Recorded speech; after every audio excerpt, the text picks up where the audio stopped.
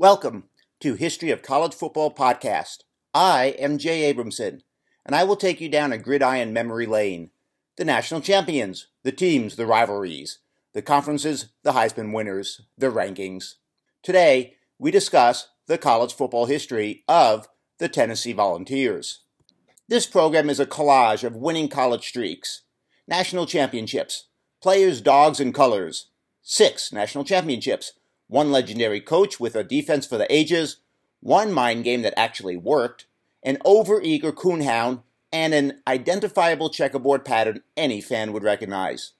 First season for the Tennessee Volunteers was 1891. National championships, 6, 1938, 1940, 1950, 1951, 1967, and 1998. Heisman Trophy winners, 0. Best coach, Robert Neyland, 1926 to 1934, 1936 to 1940, and 1946 to 1952. His record was 173 wins, 31 losses, and 12 ties, with an 82.9% winning percentage. National championships, 4, 1938, 1940, 1950, and 1951. Coach Robert Neyland served in France in World War I and was a brigadier general in World War II. At Rocky Top, he coached 216 games. His defenses were legendary. 112 of the 216 games, opponents failed to score against his defense. In 1939, his Volunteers shut out every one of the 10 regular season opponents they faced. That team was in the midst of a streak to include 71 consecutive scoreless quarters and 17 consecutive regular season shutouts. Both still stands as an NCAA record. His teams had 2 consecutive undefeated streaks, one of 28 games, one of 33 games. Knute Rockne called Neyland football's greatest coach. Most stunning win, Tennessee 15, Alabama 13, October 20th, 1928. This was the meeting that set the stage for the game between Tennessee and Alabama to be played on the 3rd Saturday of October. Alabama entered the game 2-0, winning by combined scores of 73-0 in the first 2 games. And while Tennessee entered that day 3-0, they were prohibitive underdogs. How big an underdog? Well, prior to the game, Neyland asked the Alabama coach, Wallace Wade, if the game got out of hand, could they end it early? Neyland was a master of motivation, and this was the mind game to end all mind games. Volunteer halfback Gene McEver returned the opening kickoff 98 yards, and the colossal upset had begun. The game tilted on a safety caused by a fumbled punt and a missed extra point by Alabama. The Volunteers finished the season 9-0-1. Most stunning loss, USC 14, Tennessee 0, January 1st, 1940. Number 2 Tennessee entered the game undefeated, untied, and unscored upon. Coach Neyland's defense dominated. The closest game was the season finale, 7-0 shutout of Auburn. Number 3 USC entered the game undefeated as well, but with 2 ties, 7-0-2 was their record. And while the Volunteers played the game without their star tailback, George Cafigo, who was injured back on November 11th in a game against the Citadel, what was surprising here was that this Vols team gave up the only points of the entire season to a team that was shut out once and had scored less than 10 points 3 times.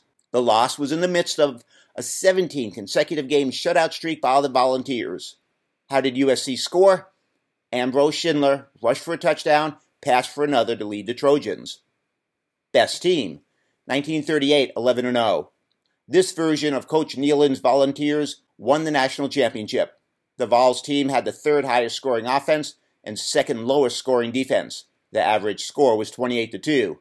They shut out 8 opponents. But attention must be paid to a few other teams. The 1931 team was 10-1. In the regular season, this team was undefeated, untied, and unscored upon. They are the last team to accomplish that feat.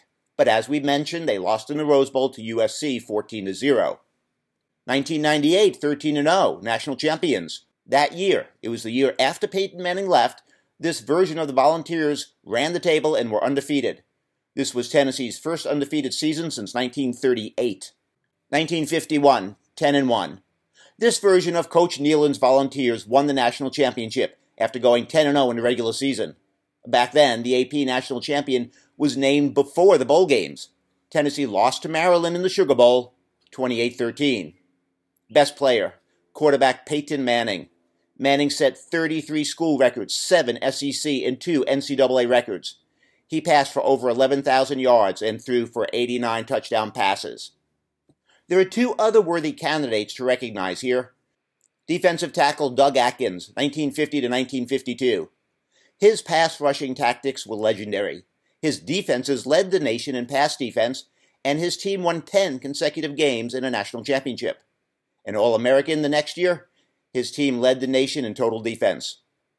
Reggie White, 1980 to 1983. At Tennessee, he was given the moniker Minister of Defense. In one season, Reggie White had 15 sacks, 4 in one game. White was an All-American, SEC Player of the Year, and elected into the College Football Hall of Fame. Finest game day performance. Fuad Ramirez. The entire season was a finest game day performance, it seemed. Kicker Fuad Ramirez's 1982 season consisted of kicking 8 50-yard or longer field goals, and he did this in 10 attempts. He was also perfect on extra points as well. Rival, Alabama Crimson Tide. The third Saturday in October traditionally marks one of the most bitter rivalries. In 1982, Tennessee upset Alabama 35-28 in Coach Bear Bryant's last season, ending an 11-game Bama winning streak in the series. In 1995, Peyton Manning led Tennessee to a 41-14 win. In 2003, it took 5 overtimes for Tennessee to beat Alabama. The largest margin of victory in this series? Well, 51-0 Alabama over Tennessee in 1906. Hullabaloo. In 1904, the Volunteers were shut out in 6 consecutive games. Now follow this. In 1905, under first-year coach James Dupree, Tennessee started the season 2-0 and was coming off a 104-0 win over American Temperance. They went on to be shut out in 4 of the next 7 games and extending into the 1906 season, 11 of their next 16 games. By 1907, under a new first-year coach, George Levine, the tables were turned on the Volunteer opponents. That year, it was the Volunteer defense that shut out 7 of the 10 teams they faced. Mascot, Smokey. First adopted as a mascot in 1935, the Volunteers were playing Mississippi State, and during halftime, some coonhounds trotted onto the field. Fans would cheer as each canine was introduced. The winner was to be the mascot. When Blue Smokey was introduced, the fans cheered. And then the dog barked, so the fans cheered again. And so the dog barked again, and a mascot was born. Tradition, Neyland Stadium. Its checkerboard pattern of orange and white makes it one of the more iconic views for all fans. It is the 5th largest stadium in the United States, 102,455. One of the more recent renovations actually cut the seating capacity down from 104,079. Thank you for listening to History of College Football. I am Jay Abramson. Join us every Tuesday and Saturday for a new episode.